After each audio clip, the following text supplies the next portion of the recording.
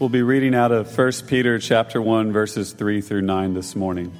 Verse 3, Blessed be the God and Father of our Lord Jesus Christ. According to his great mercy, he has caused us to be born again to a living hope through the resurrection of Jesus Christ from the dead, to an inheritance that is imperishable, undefiled, and unfading, kept in heaven for you, who by God's power are being guarded through faith for a salvation ready to be revealed in the last time.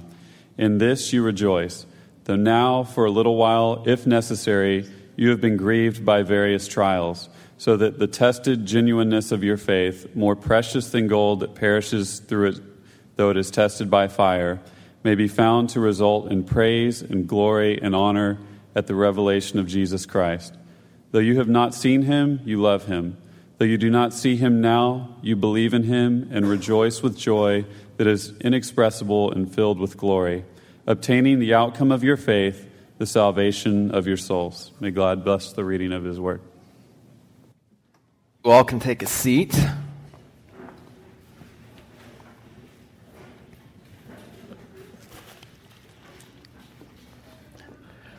Excited you all are here with us. I know that the climate is changing, so I've got a fantastic cough. Hopefully you all have avoided any of the health ills that come with the transitioning of the seasons. If you look around, you are going to see that we have invited those who are 4 and up to be in with us in service. So this is going to be the reminder for the next few weeks. There are going to be some ridiculously cute children around you longer than in past weeks. So if you see a harried parent with their eyes open and they cannot believe what their children are doing, don't return that gaze, but instead have a smile and help out if you need to. I'm excited to have my kids here. It actually is great when they get to dialogue about what they heard me say, which is both encouraging and weird because they were listening. So I'm excited to have them with us. I'm excited to have you all with us. Summer is here. Who's excited that summer is here? Yeah, woo-woo. Okay, so we're excited. It's here. It is upon us, and it's warm. It's just getting warmer and warmer. This is the first day of real humidity, and we've already had to call to have the AC looked at in the building. So get excited. Here comes summer. So how many of you, by a show of hands, are from Texas? You are born and raised here, and since you are raising your hands, you are still here. Okay, excellent. Now, who is an interloper from another state, another place, and now you call Texas home? So that looks about 50-50. So welcome, interlopers. I'm glad to be numbered with you. I think no matter if it is if we are here in Texas or we are from somewhere else, at some point we've had to travel someplace that was not home, that was not where you were from. And we all know what it means, or I should say what it feels like to be an outsider. You know, when you show up to a new place and there's some things about the culture that are a little bit different. See, some of us when we arrive, we look different. We sound different. We support some better teams. That's right. Wait, Ty, this is for you. It's in the notes. Sometimes we make comments in the new culture or place that we think are funny, but only make us more clearly an outsider. So, we get it. It's okay. When we get from an old culture and we come into a new culture, there's that adjustment period. It's trying to figure out, okay, what am I about, or what was I about, and what can stay?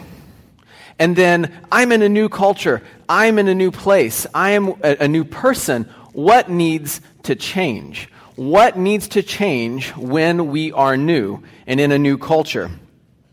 Today we're going to launch into a 6-week series into 1 Peter called Everyday Church. The author, the namesake, Peter, starts off and he writes in verse 1 and he says, "This is to the elect exiles of the dispersion in Pontus, Galatia, Cappadocia, Asia, and Bithynia." Now, with a little map work, you can see, so this is the map of where these places are where they were, I should say, back when it was written. And these are the areas that Peter is sending it to. Now, with a little map work, we can see this is essentially modern-day Turkey. And so, next map, all of this space, this is where this letter is going to.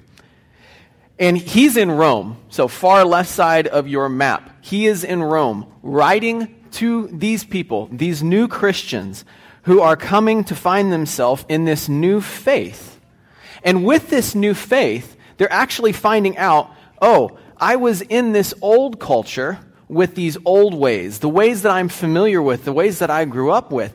They didn't have to move. Instead, they found themselves now in Christ, and with Christ comes this new culture. And so they're saying, wow, how do I live out this newness when I'm surrounded by the old? What does it mean to be an elect exile in the dispersion? When they look around and they have their newness, they're looking and they're saying, I feel weird. I feel scared. I feel tired. I'm confused. I'm weak. I'm doubtful. They're asking themselves questions like, what does it actually mean to be a Christian?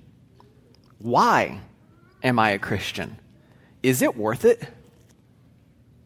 How does this look different than others who aren't Christians? This is hard. This is hard. How can I keep this up? How can I go about living this life so that other people can see that Jesus is good and that they can come and be a part of this new culture too? Peter is writing to these, the elect exiles of the dispersion, to encourage them in their faith, to remind them who they are, to remind them whose they are, and how to live as the church in the everyday, so that people come to actually know Jesus, not know about him, but have a relationship with him. If you've arrived today feeling like they felt, if you're asking similar questions, or maybe simply you need encouragement in the everyday, I hope that you're going to be here not just today, but through the rest of this series, because Peter is treating our questions that we have. Will you pray with me? Jesus, I thank you so much for every single soul that you have brought into this room. This is your working. This is no accident. And I ask that you move in this space, move in these hearts, draw our eyes towards you, and keep us looking at you. In your name we pray. Amen. Okay, so if you have a Bible, if you brought it with you, grab your Bible. If you would like a Bible and you did not bring one with you, just slip your hand up and Jesse will grab that for you. Just hold it up and then he'll hit you with, well, he won't hit you with the Bible. He will hand it to you. He's a lot nicer than I am. As you are en route, here's what our time this morning is going to look like. We're going to look at Jesus. As we go through 1 Peter chapter 1, we're going to look at Jesus and see that he is actually their hope and our hope. In spite of all the things that are happening in their lives, Jesus is the hope. And then we're going to look at them, at this people, who are going to look at Jesus as their holiness and unpack what that actually means. And then we're actually going to see how hope and holiness interact not just with them, but with us today. Okay, so this is where we're going. So open your Bibles, 1 Peter chapter 1. As you are looking at verse 1, understand this is written in about AD 62 to 64, somewhere in there.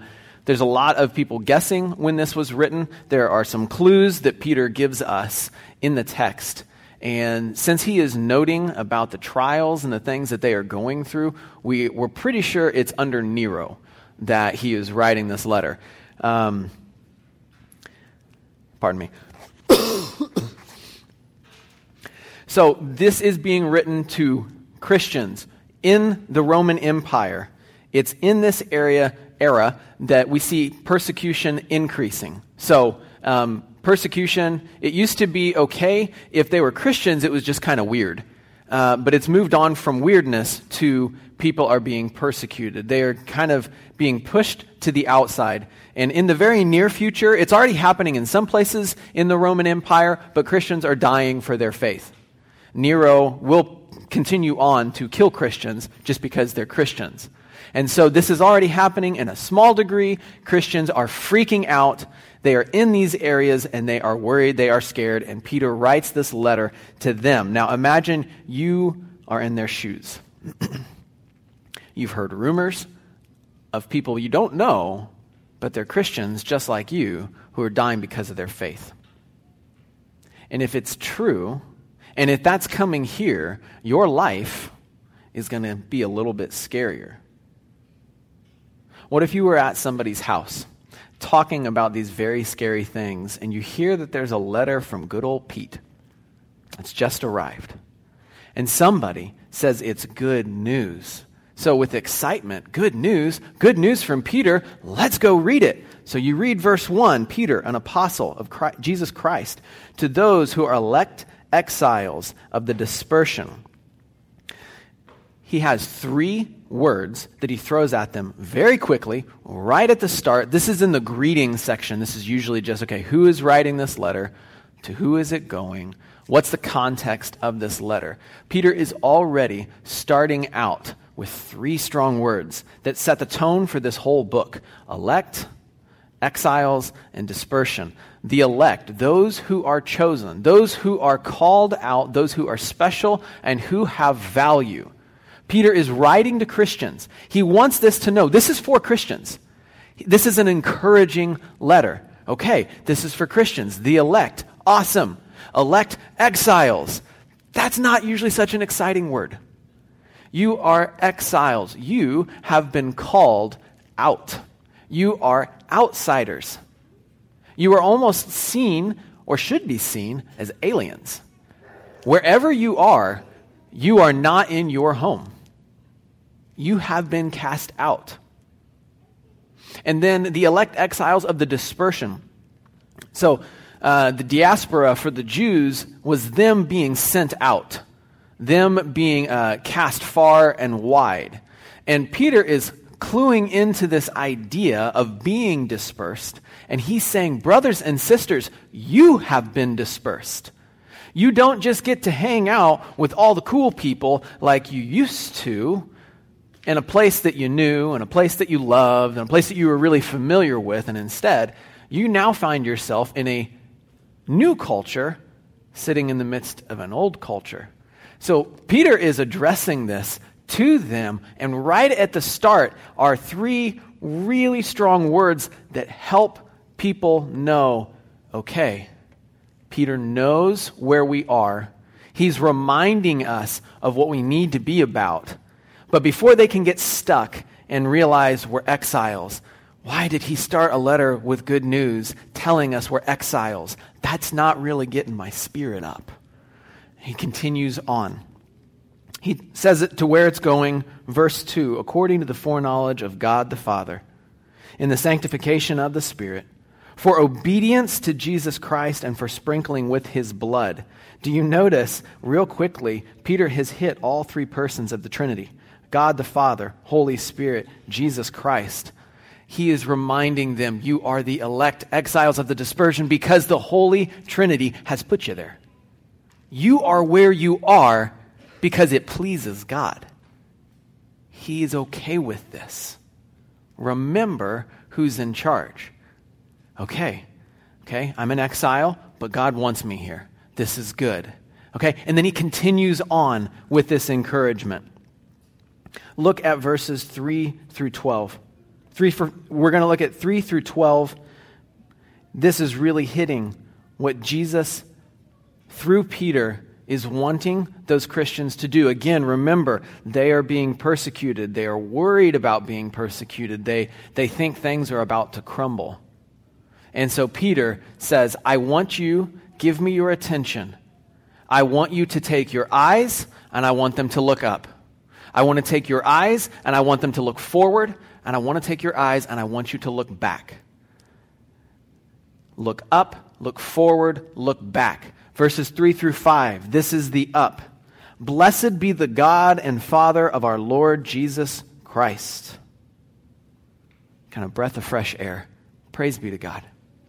According to his great mercy, he has caused us to be born again. So this is so much fun. This, if you are going to pay attention for any of this sermon, this is where I want you to focus on.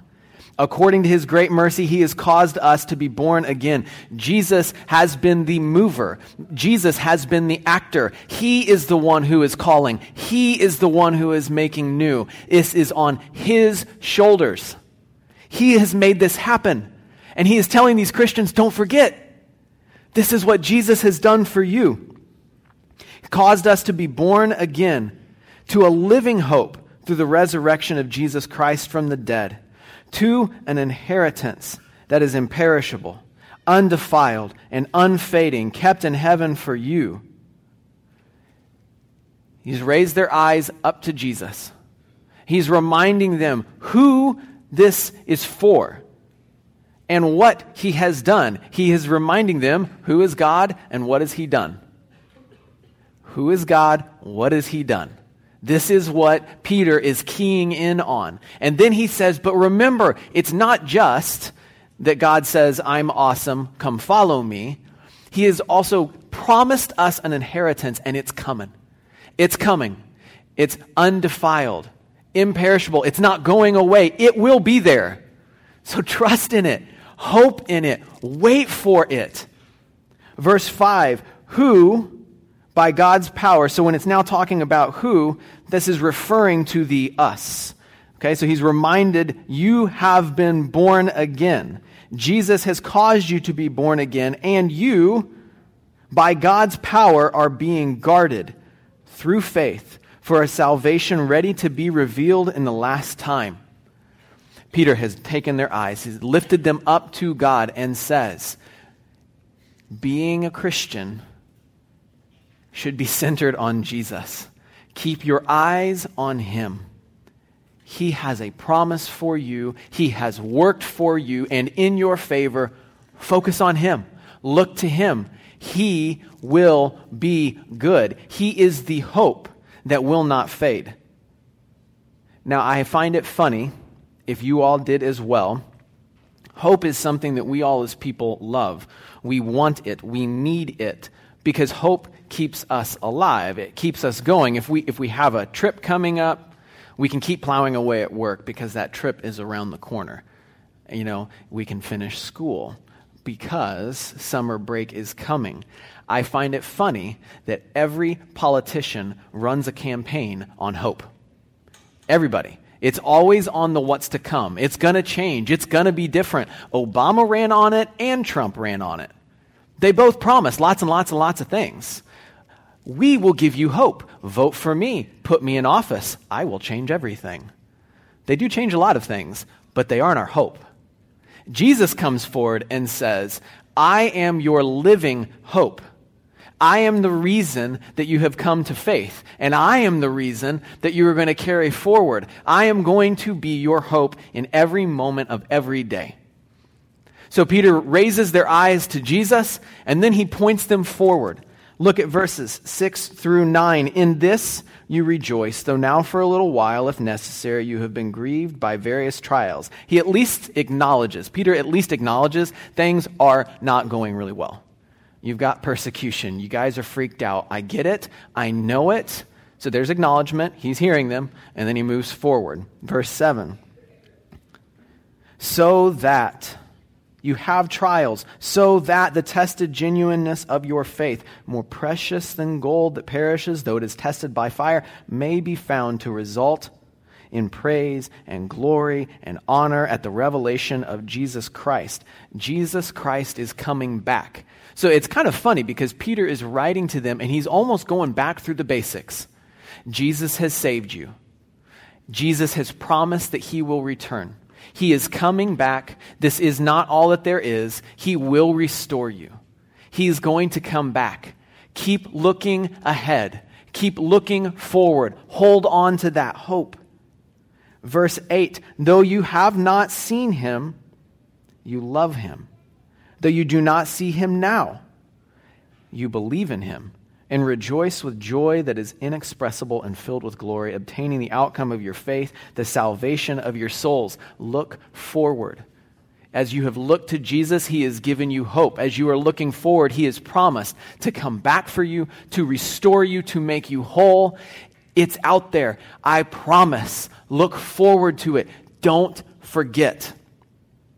And as these Christians are kind of pawing through these questions in their minds and saying, why are we Christians? What is this about? Is this really worth it? Who are we Christians for? Verse 10.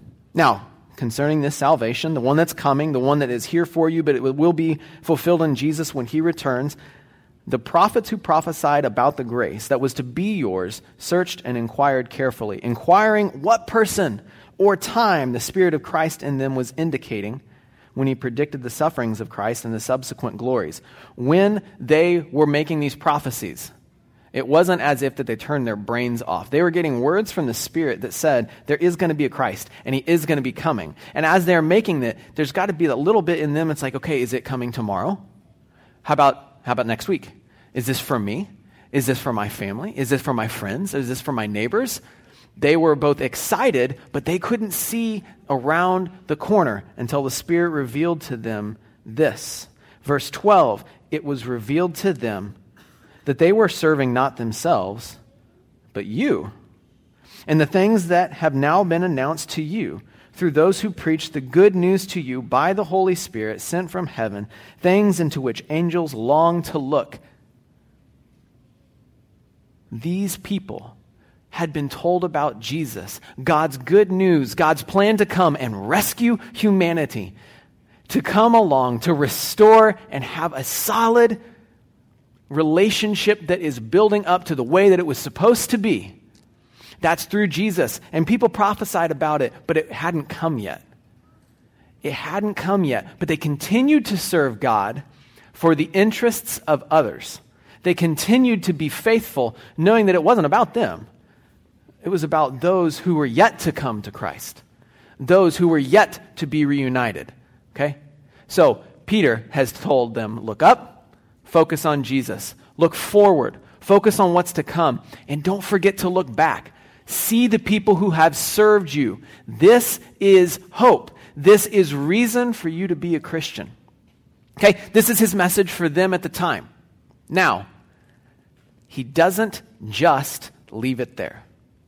Peter has brought their eyes up to Christ, and he has said, he is your hope.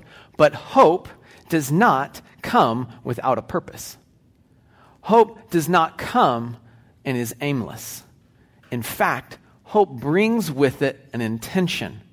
If you have hope, it is calling you to something.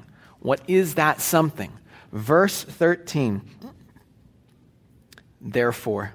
So based upon everything that I have just said, Peter says, therefore, preparing your minds for action and being sober-minded. That isn't just meaning don't drink. It means being of clear thought, being of single focus. Brothers and sisters, at the time when this was written, Peter is wanting to remind them, stay focused on what matters. Stay focused on what matters. I know it's freaking you out that persecution is all around you. I know it's freaking you out that you feel like outsiders, that you are on the outs, that you don't feel at home. Don't get distracted. Be of sober mind. Be of a clear head. Know what the direction is. Prepare your minds for action. You're going to be doing something. Hope comes with a purpose. What is that? Set your hope fully on the grace that will be brought to you at the revelation of Jesus Christ. Be about what you need to be about. Peter reminds them, set your hope fully on the grace that is coming through Jesus Christ. Verse 14, as obedient children, do not be conformed to the passions of your former ignorance. So when we're thinking about this being an everyday church, we first have to start with what does it mean to be an everyday Christian? And there are two cultures. Christians were a part of one culture. They were not Christians. They did not know Christ. And now that they have come to Christ, he has called them to something new. They find themselves in this newness, but they are surrounded with the old culture. And it just seems so easy to go back to that old culture, to go back to the way that you used to do things. Because it's easy. You know how to do that.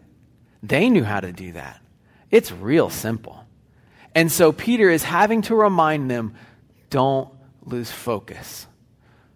Don't be lulled into this sense of fake peace, that it's all going to be okay. Draw your eyes back to Christ, see him as your hope, and then live every day as he is calling you. Don't be fooled into just living like you used to. Don't be fooled. Don't be conformed to the passions of your former ignorance. Verse 15, but as he who called you is holy, you also be holy in all of your conduct, since it is written, you shall be holy, for I am holy. If you all have heard me once, you've heard me talk about the fact that we act out of who we are. And who we are is informed by who God is and what he has done. So the being precedes doing. Peter doesn't just say to the people, okay, you're in this new culture, start acting right, be holy. It doesn't just come out of nowhere. Instead, it comes out of rooted in God's holiness. Because he is holy and because you reflect him, be holy, be like him, be new, be restored. That's what you're to be about. To be an everyday Christian, to live this out, isn't about just doing it because you have to. There is a hope that is given and a new life that we are called to. With this hope comes a call to holiness. We are given the ability to be holy because he is holy. It goes on, verse 17. If you call on him as Father who judges impartially, according to each one's deeds, conduct yourselves with fear throughout the time of your exile, knowing that you were ransomed from the futile ways inherited from your forefathers, not with perishable things such as silver or gold, but with the precious blood of Christ, like that of a lamb without blemish or spot. This verses 17 through 19 are a really, really wordy way to say it cost a lot for Jesus to die for you. Remember what was paid for you. Christians, Christ has given his life and he has given you an opportunity for hope. Remember that. In the everyday, remember that. Verse 20, for he was foreknown before the foundation of the world, but it was made manifest in the last times for the sake of you, who through him are believers in God. This is through Jesus. This is not of our work. God, who raised him from the dead and gave him glory, so that your faith and hope are in God. Peter continues to draw on this idea of hope. This is about hope. It is about not staying in the moment, but setting that hope and focus on Christ. And setting that hope on what he has called us to. Verse 22, having purified your souls by your obedience to the truth, for a sincere brotherly love, love one another earnestly from a pure heart, since you have been born again, not of perishable seed, but of imperishable, through the living and abiding word of God. For all flesh is like grass, and all its glory like the flower of grass. The grass withers, and the flower falls, but the word of the Lord remains forever. And this word is the good news that was preached to you.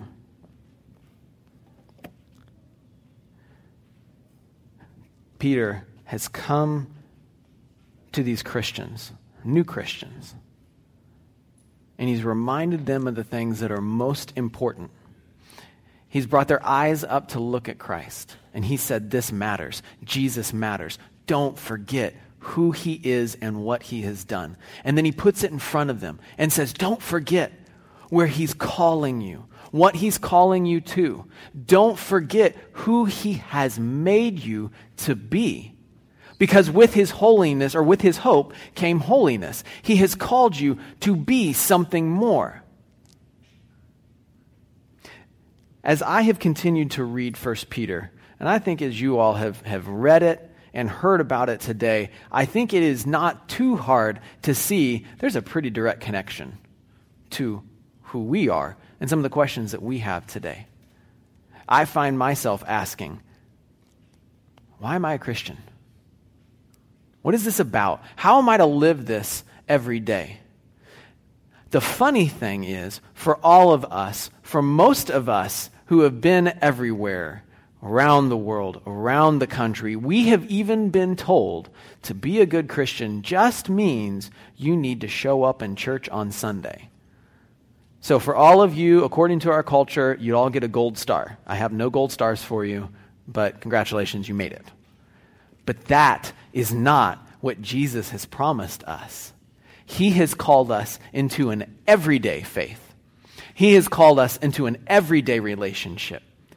And he wants us to bear his light to the watching world. Now, I am not going to say this about everybody, but I am going to lean to assume that most people in this room are already Christians. That we have put our faith in Christ and we trust him. What Peter is talking about is not inviting more people to church. What Peter is talking about is living this every day. What Peter is talking about is being Christ where we live, where we work, and where we play. If we think the one time of the week we act like we have our stuff together is church, then who are we all the other days? Who are people going to see in us? Peter calls them to holiness because he says, Christ in you is going to make the difference in the world. Be holy as I am holy. And so God says to us through this passage that Jesus is our hope. Jesus is your hope. Jesus is my hope. He has called us to him to raise our eyes up to Christ. And then out of that hope, he is sending us all back out into the world so that we can be the everyday Christians, so that we cannot get distracted by the things that our neighbors are doing, by the things that we used to do, by the things that are pulling us away from Christ. But he's saying, push those aside. Focus in on me, Jesus, your hope.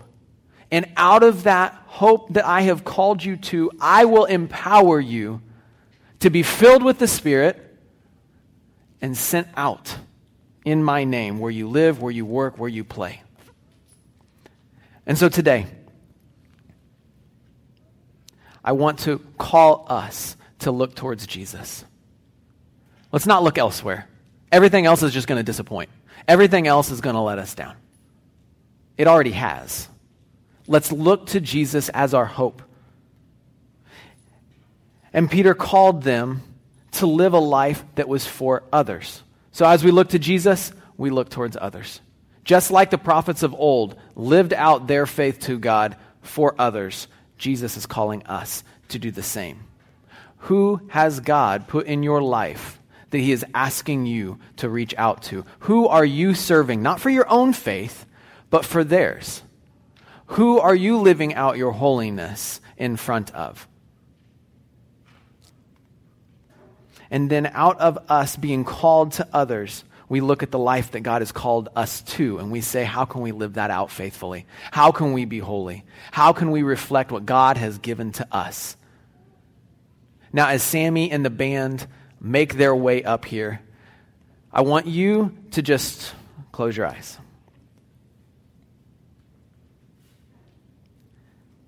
And just like last week, as we were thinking about people that God has called us to love and care for, this week, with your eyes closed, ask God, God, who have you called me to love? Who have you called me to serve? What does it look like, Jesus, for me to be an everyday Christian? What does it look like for me to live as the everyday church? As you have your eyes closed, if God is bringing anybody to mind, if you are seeing any faces, write down those names. And this week, as we prepare to live faithfully in light of what Jesus has done for us and what he has called us to, pray for these names.